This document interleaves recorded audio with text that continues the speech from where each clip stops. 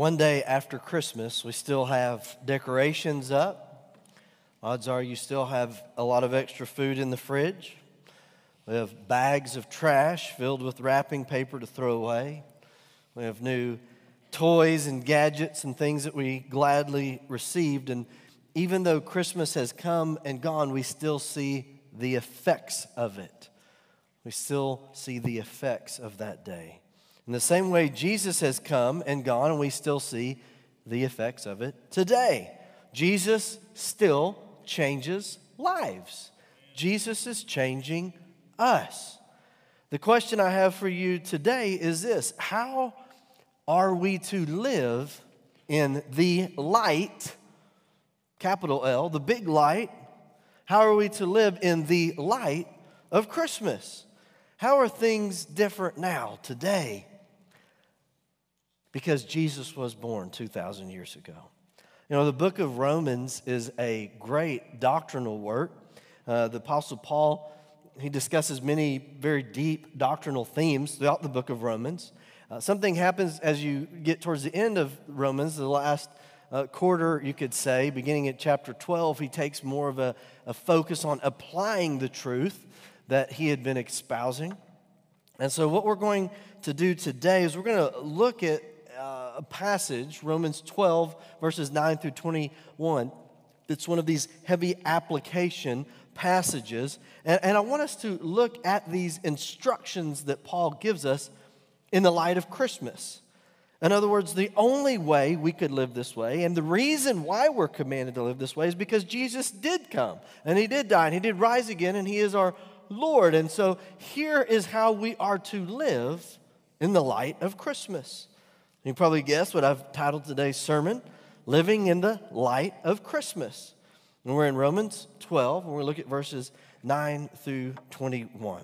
So if you have your Bibles open to Romans 9, let's begin at verse 9. He says, "Let love be without hypocrisy. Abhor what is evil.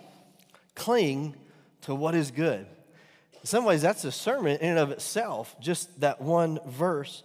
To let love be without hypocrisy means that love is to be sincere. Hypocrisy is to be two-faced. In fact, it comes from the ancient times in the theater when one actor would maybe wear multiple masks, play multiple characters. So it's saying, let your love be sincere. Then he goes on to say, abhor what is evil. Abhor, that's a word that you just use in your everyday language around your house, right? It actually could be translated as hate, because it speaks of having a vehement desire that is a dislike for something, a vehement dislike for something, to hate it. So let love be without hypocrisy, and then abhor what is evil. You know, this world today wants to debate what evil is, wants to debate what sin is.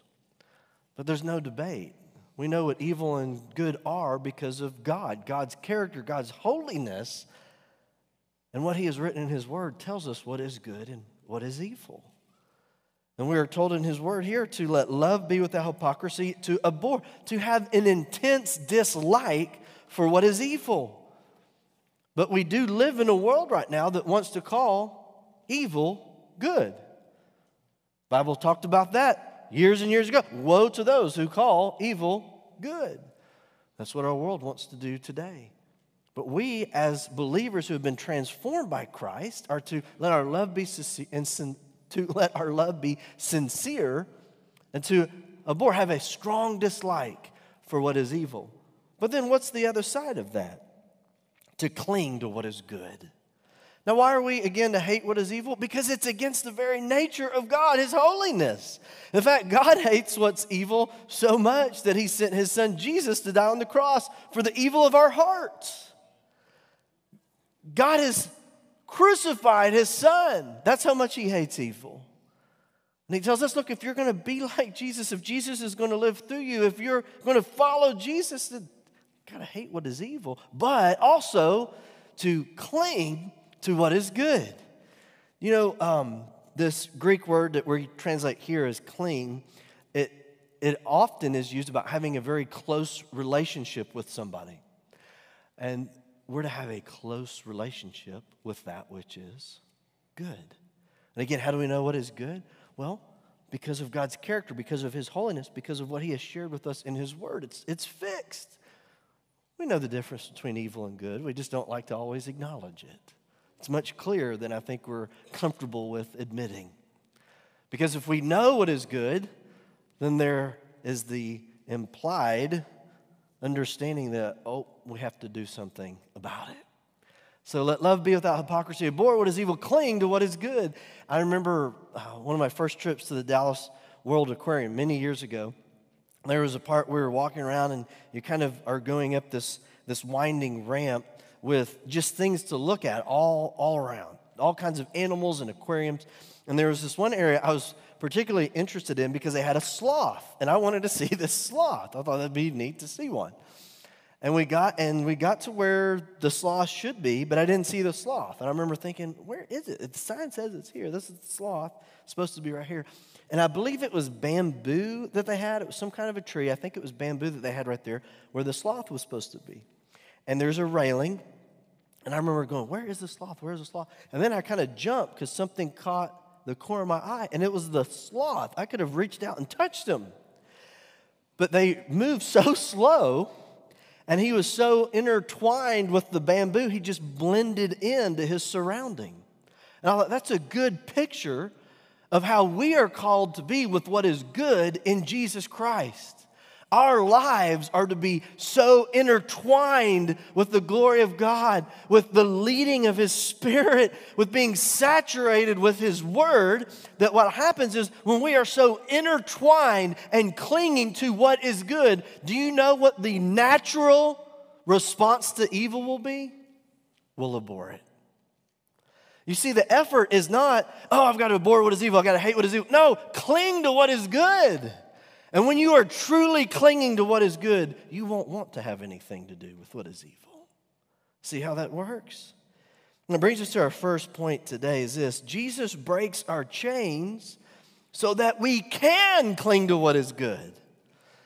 Salvation is spoken of in many different ways in the Bible. It's talked about being delivered, being set free. And what sin is bondage. Sin becomes our master. The Bible talks about being slaves to sin. And so when we're slaves to sin, we can't cling to what is good. You follow me there? So what we find in this passage is this is an impossible command to obey apart from a saving faith in Jesus Christ. There are people that live good lives and they're called good people, but they're still not living the life that God's called them to do, which is holiness in Jesus Christ. And what happens in salvation is we are actually given the ability through the forgiveness of sins and God's Spirit coming to dwell in us, we're actually given the ability now to cling to what is good. We're given the ability to be free from our chains. People are freed from alcoholism.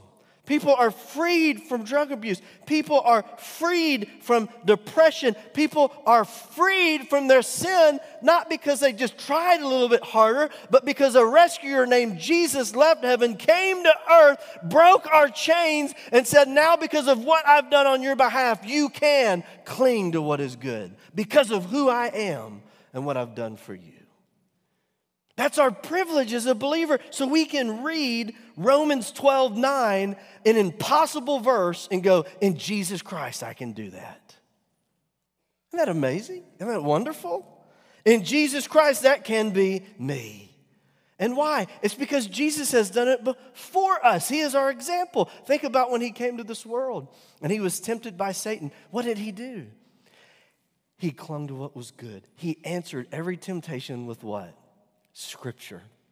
When Jesus was going about his life, living a perfect life, giving us that example, being misunderstood by his family, hated by others, how is he portrayed? He often went away to be alone with his Father, clinging to what was good.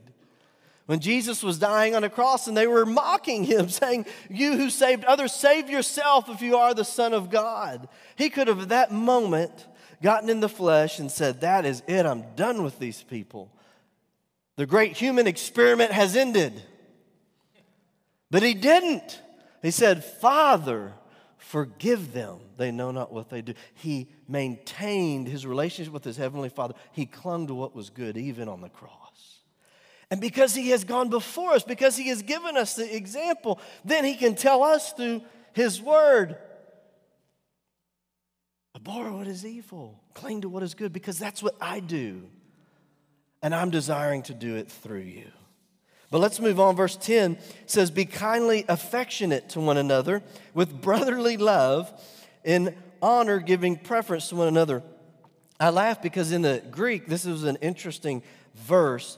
The way that this is written in Greek, it has this brotherly love word twice in different forms, but it's te Philadelphia, you know the word Philadelphia, city of brotherly love, eis alalothos, which is one another, and then it has the word in it for brotherly love, but in a different form a second time, philotrophia goi. And so what he's saying is, a very wooden translation would be brotherly love towards one another, dearly loving. Brotherly love towards one another, dearly loving. Again, it doesn't translate to English very well, but when you see something repeated in that way in the Greek, it's for a point of emphasis. He's saying, dearly love the dearly loved. Your brothers and sisters in Christ, love them dearly as they are dearly loved. And so there's an emphasis here, and then he goes on in verse 10 and he says, in honor, giving preference to one another. Now, shame and honor were huge in the ancient Eastern cultures, and they're still big in Eastern cultures. Jesus was known as the what? Nazarene. Jesus the Nazarene. So what happened was in ancient Eastern cultures is the way that you lived your life and what you did and the decisions you made, they not only reflected on you, they reflected on your family, and many times they would reflect on your town. Again, Jesus was called as Jesus of Nazareth. So it was kind of like he was known by the town he lived in, and his town, people had a view of his town by what he did. As shame and honor were very big in their culture.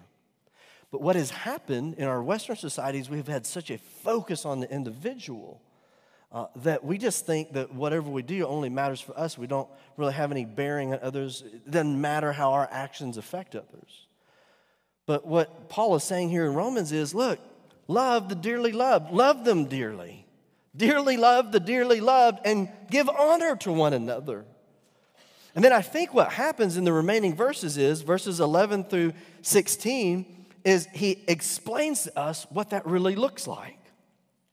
This concept of honor, I was looking at some different translations, and one Greek lexicon pointed out that some of the more ancient translations, old ancient to us, like the Latin Vulgate or the Syriac or Armenian, they translate Romans 12:10 as to try to outdo one another in showing respect. So what Paul's saying in Romans is love each other dearly and respect one another, which is an expression of love. I remember one time Katie and I were invited to a dinner, and very nice family invited us over for dinner, and it was a great dinner, and we went home, and the next day I wrote a thank you letter to this family, and I put it in the mail to them, and about a week later I got a letter back, and I open it up and I read it, and it said, thank you for your thank you letter. We also enjoyed our time with you, and we wanted you to know how much we appreciated your letter. And I read that to Katie. I was like, did she just thank you my thank you? I was like, I didn't know you could do that. I said, I'm not going to let this go. I'm going to write her back, see how long we keep this going. No, I didn't do that. But you know, it's one of those things where it's saying try to outdo one another in giving honor to one another. And this is an expression of love. And then he gives us more of what that looks like. Let's just walk through verses 11 through 16 really quick. He says, not lagging in diligence, fervent in spirit, serving the Lord. You know what it says when it says not lagging in diligence? He's saying if there's something good you ought to do, if there's honor to give to someone, if there is a way for you to show love, don't be lazy about it. Be diligent at it. If there's good for you to do, get after that good. Don't leave it for tomorrow. Do today the good that you ought to do. Not lagging in diligence, fervent in spirit. Fervent is to be zealous, to have a passion about the good that you are doing. And he says serving the Lord. And that's the key. Why are we to treat one another this way? Why are we to do good when we're able to? Why are we to show love and honor? It's because of Jesus. He is the reason. Verse 12, rejoicing in hope, patient in tribulation, continuing steadfastly in prayer. We could really spend a lot of time breaking each one of these down. I wrote in my notes for verse 12 just a summary statement. I said, stay in the process and rejoice in it.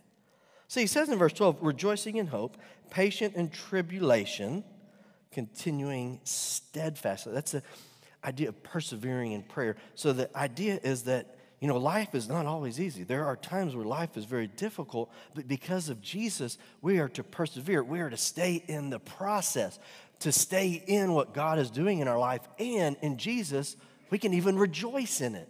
That as we are persevering, that as we are enduring, that as God is doing this work, we can rejoice in the midst of the process. Then verse 13, distributing to the needs of the saints, given to hospitality. Paul took up several special offerings for the poor. We see that in the epistles and in Acts. And this talking about given to hospitality, these really go together because, first of all, they had a lot of slaves and poor people that were in the early church. There were people that would go and a husband would just hope to get a job and work as a day laborer for that day to have enough to purchase food to take home for that night for his family to eat. They literally lived hand to mouth. There were a lot of people that lived that way. So when these brothers and sisters in Christ came together and someone was rich and they had other brothers and sisters that were poor, and first of all, they wouldn't have normally associated with one another, but now in the church they're together, then those who had much were to help those who had little. But then it also says given to hospitality. Hospitality was huge in ancient times because they didn't have cell phones, they didn't have emails, they didn't have AAA they could call. So what happens is if you're traveling, and you plan, okay, we're going to get to this city 30 miles away where we know somebody and we can stay and we'll be safe. And then something happens. Your mule gets sick. You break a tire on your wagon. Something unexpected happens. And you only make it 15 miles and you're getting to a city 15 miles away, but you know no one in that city. There wasn't a Motel 6. Tom Bodette was not leaving a light on for you. So what do you do? What do you do when you show up in a small town knowing no one? What do you do? And the evenings would get cold in the wilderness. It's kind of a desert, arid region. You need shelter. You need protection. Well, given the hospitality, it's interesting. The word that we translate as given, it's actually used often to talk about pursuing someone, even to the point of harassing them. So when it's saying given to hospitality, it means, look, some of you may have the gift of hospitality, and that is wonderful. But even if you don't, because you are a believer in Jesus Christ, when you see someone that is in need, you should pursue them almost to the point of harassing them to do whatever you can to meet that need. Giving to the poor, given over to hospitality. Why would he say that? Because it's an expression of what? Of love. Going back to verse 10, being kindly affectionate to one another with brotherly love. He's showing us what that looks like. And again, it all points back to who? To Jesus. He's our example in all of this.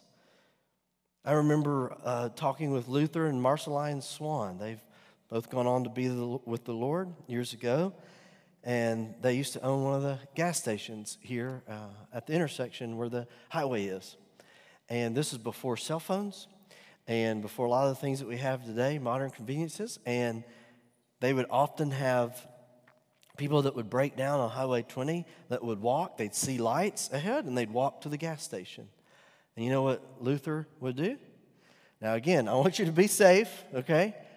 But often, Luther and Marceline would take people that were stranded on 20, take them home, feed them, give them a place to stay, and help them figure out how they could fix whatever problem they had that next day. Man, what a picture of Christ, right? That he comes to those who are in need and he doesn't shame us, going, I can't believe you're in such need. No, he comes to us in our point of need, and he meets our need, and he raises us up.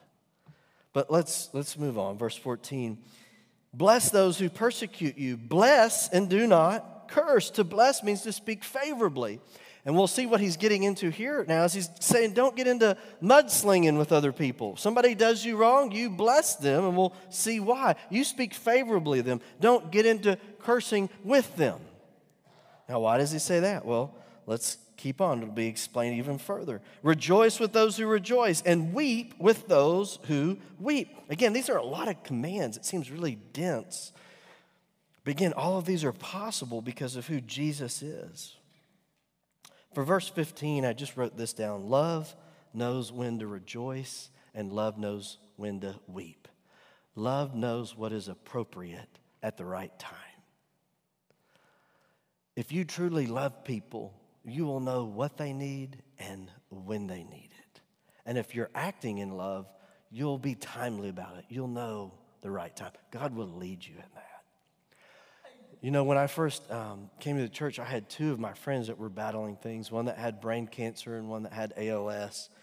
And they both passed away within my first few years here. And those were honestly miserable deaths to watch them die. And one of my friends that had brain cancer, Chance, when he lived in McKinney, I remember one day going just to be with him. The cancer was taking away his ability to speak, so he was just getting his words really mixed up. And so then he would get frustrated because he couldn't say what he wanted to say. And I remember driving one day, and I just felt like I was just supposed to go watch college football with him. He was a big college football fan. He was an engineer for trains. And so I just went, and he was just a man's man all the way around. And we went, and we talked about the Lord some, and I read some scripture to him, and I prayed with him. But he had a hard time talking. And when he would talk, he'd get frustrated, and he'd feel embarrassed by it. And love told me in that moment, the best thing I could do was to just sit with my friend and watch college football with them all Saturday. Because that told him that there was somebody else that was with him that cared about him, and he wasn't alone in that struggle. You know, we're told to rejoice with those who rejoice, to weep with those who weep. And you know how we'll know the right time to do the right thing? It's if we love people. And as we love them, we'll know the right thing to do. God will lead us in that. Verse 16, be of the same mind towards one another. Don't set your mind on high things, but associate with the humble. Do not be wise in your own opinion. He says, be of the same mind. In other words, look, if we're a family of God, then be of the same mind, be humble towards one another, think of one another, give honor to one another. Don't take the position of, look how I'm so much better, so much more deserving than everybody else around me. And I would say that attitude, a sinful attitude of exalting ourselves over others, is one of the greatest sources of conflicts in the history of human beings. Because of success or because of education or because of perspective that someone has that they think is right, they think that they're better than everyone else in the room. And the Bible is saying that if you're following Jesus, that attitude has no place in your life. Because Jesus Christ, the King of Kings and Lord of the universe, who literally has never done any wrong, humbled himself, stepped down from heaven, taking on the form of a bondservant, humbled himself even to the point of death, that we might be saved. And so if you are going to follow Jesus, you better be pursuing humility rather than lording your success or what you've gotten right or your wealth or whatever you have that's gone right for you. If you allow that to create you to have a sense of superiority over your other brothers and sisters in Christ, guess what? You don't understand grace. Because it's only the grace of God that has allowed you to have what you have. And that brings us to our second point. Jesus meets us where we are so we can do likewise to one another. And aren't you grateful for it? Jesus meets us where we're at so that we, in turn, being raised up by him, can go and be humble and gracious towards one another. I remember when I was a first-year Bible college student, I had gone to junior college, had about 2 years done in junior college. I had taken 3 English classes, so I had all my English credits. What happened was my first year English credit, I found this professor that I liked. He was super easy. I had a good rapport with him. He let me get away with murder. I hated English class, so I took all 3 classes with him and didn't learn a lick of English, right? Just got it done. At that point, I didn't care anything about it. I just knew I needed those credits. Well, now I've surrendered to ministry. I'm going to Bible college. My first semester, one of my classes, I have to write an 8 to 10 page research paper. Now, I am new to ministry. I've given my life over to the Lord. Lord, whatever you want my life to be, it is yours. I'm going to Bible college. I became so disheartened by this 8 to 10 page research paper that I could not figure out how to write, that I was beginning to think, well, maybe I'm just not cut out for Bible college. Maybe I'm just not going to be able to do this. I'm just going to have to figure out how to serve the Lord without pursuing this education. And I went in and talked to a man called David that worked in the registrar's office. And I told him, I was like, man, I don't know what to do. Like, I'm new to ministry. I'm trying to serve the Lord. I'm trying to be faithful. I don't know what to do. I mean, I was even good friends with my English teacher in high school. I mean, as far as English is concerned, I got away with murder my entire life, right? So then it comes time to pay the piper, and I'm freaking out. I'm thinking my life is ended over an 8 to 10 page paper. You know what David did? He didn't say, well, you sorry sucker, you should have learned something. He didn't do that. He saw me in my point of need. And he said, well, let me help you with that. And he walked me through the process. And I was never more proud of a B in my life. He helped me learn what I was lacking. He drew near to me at my point of need. He didn't come to rub my face in it. He didn't come to shame me. He didn't come to say, well, let me explain to you why you're in this position. You made all these poor choices, so you're just going to have to sit and stew in it. No, he saw me at my point of need, and he said, let's do something about that. And I'm so grateful that he did. That's how Jesus has done. And you know what? If we exalt ourselves over one another, we're not being like Jesus. Think about it this way. When your power goes out in your house, what do? Do you turn on the light on your phone or grab a flashlight and go running into a bathroom and close the door and sit there with your light and not let any of your family know you have light? Is that what you do? Do you grab that flashlight and keep it hidden? You go running into a closet, you go gather up all the other flashlights and be like, too slow. I got all the light in here. Is that what you do? No, when there's a power outage and you have light, what do? I've got light. I've got a flashlight. You go running to help your kids. You help others. You get the flashlights on. You find where the batteries are because your flashlights are dead, right? If you have received the light, you go help others that still need it. And that's who we're called to be in Jesus Christ, is taking what we have in him and sharing it with one another. Jesus meets us where we're at, where we were, so that we can go and do likewise to one another. But let's get into our final few verses for today. Verse 17, we'll move quickly.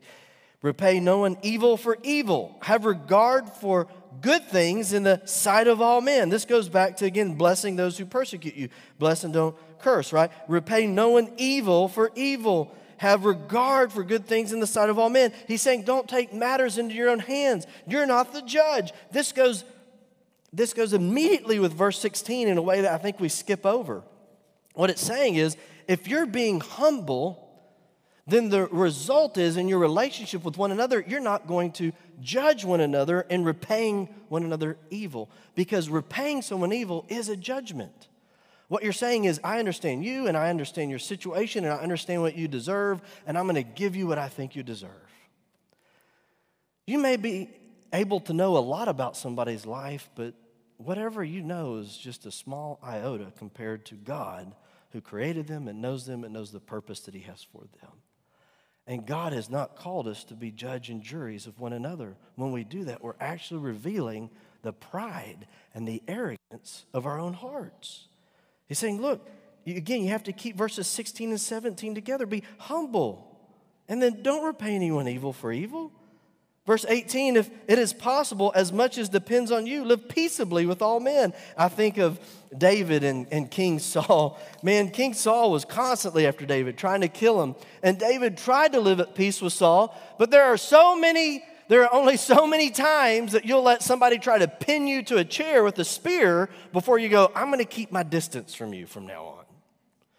And that's what happened with David and Saul. David did all that he could to live at peace with Saul, but Saul had made up his mind he was not going to live at peace with David. What I've learned in the years that I've been alive is I can't control other people's actions, but I am accountable to God for mine. And that's what's at the core here of this verse. It's saying, look, you do what is right before God, because in Jesus Christ, guess what? You can. That's an option now in Jesus. You can do what is good. Verse 19, beloved, do not avenge yourselves, but rather give place for wrath, for it is written, vengeance is mine, I will repay, says the Lord. God's saying, I am much more qualified to deal with your life and the things that surround you than you are, so why don't you let me be God and you be you? And he's quoting here in verse 19 from Deuteronomy 32. And then he goes on, verse 20, therefore, if your enemy is hungry, feed him. If he is thirsty, give him a drink. For in so doing, you will heap coals of fire on his head. And he's quoting from Proverbs 25. But I want you to understand, this all goes back to verse 10, the love. He's saying, in love, treat each other this way. And that includes those who want to harm you, who want to do evil towards you, who sit in judgment of your life. Don't allow their sin to cause you to sin. Now, I want you to think about that for a minute.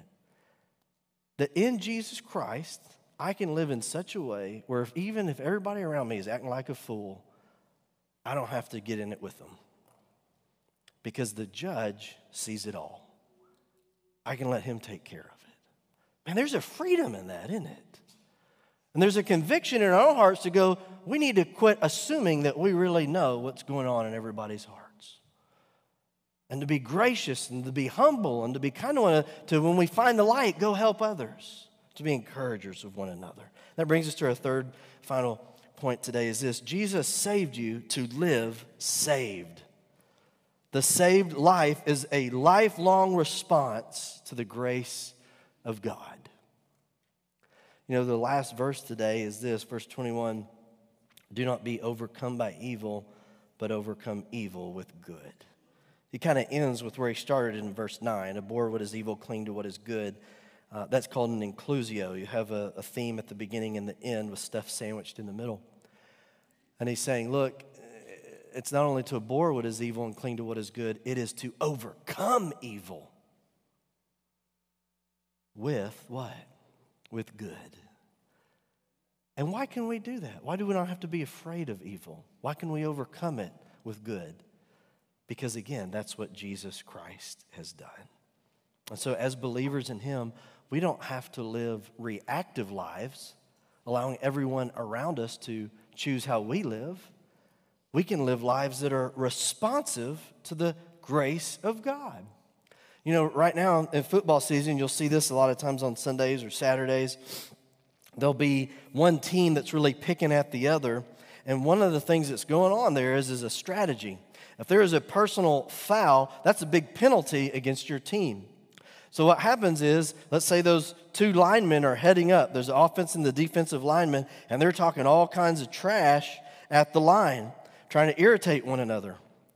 Now, it doesn't matter what the other says to the ref. It matters who throws the punch, and that's the one that gets the penalty. This world is trying to get you to throw that punch. This world is going to be in your ear. Other people are going to be in your ear. At times, other believers will be in your ear. But if we understand who we have in Jesus Christ, we can actually overcome evil with good. Isn't that amazing? Isn't it amazing to know that God has that in store for you as his child? This is possible. This isn't just some pie-in-the-sky chapter that Paul wrote that said it'd be nice if we could all do this. These are actually commands that God Almighty has sent to us as his children, saying, in Jesus Christ, here is how your life is to be characterized. It's impossible. And in that is where God is glorified. That I can go look at the life that God is empowering me to live. It's only about him, and he receives the glory for it when we live this way. You know, many people live their lives frantically reacting to the decisions of others in the world around them, but that is not how we're to live in the light of Christmas. Because Jesus has come, because he is alive, because he's going to return one day, I live my life in the light of Christmas, not in the light of what other people around me do. And that is a life responding, lifelong response to the grace of God, realizing that I am not my own. I was bought with a price. I belong to Jesus. He will have the last say of my life. And so I can focus on serving him and loving him and being obedient to him, and I can let him sort out the rest. The same is true for all of us, just like the shepherds. The shepherds were forever changed that night. I mean, how could they not be? They're keeping watch of their flocks in the fields by night, right? And a heavenly host appears, singing to them, telling them that the Messiah has been born. They follow a star. They meet the baby Jesus. Man, talk about a story to tell. For the rest of their lives, they knew we've met the Messiah. Their lives were changed. And again, as we bring the sermon to a close, God has called us to live in the light of Christmas. Romans 12 is just a short, really descriptor of the Christian life. There's a lot more to it. But man, it's a great place to start. In light of who Jesus is, that he has come, and who he is in our lives, here is how we get to live as believers in Jesus Christ. Read those verses and think, man, wouldn't that be great if that's how my life was described? This is a good life. This is a great life. And that's what God has for us in Jesus Christ. Would you please stand with me as we prepare to sing a song of response?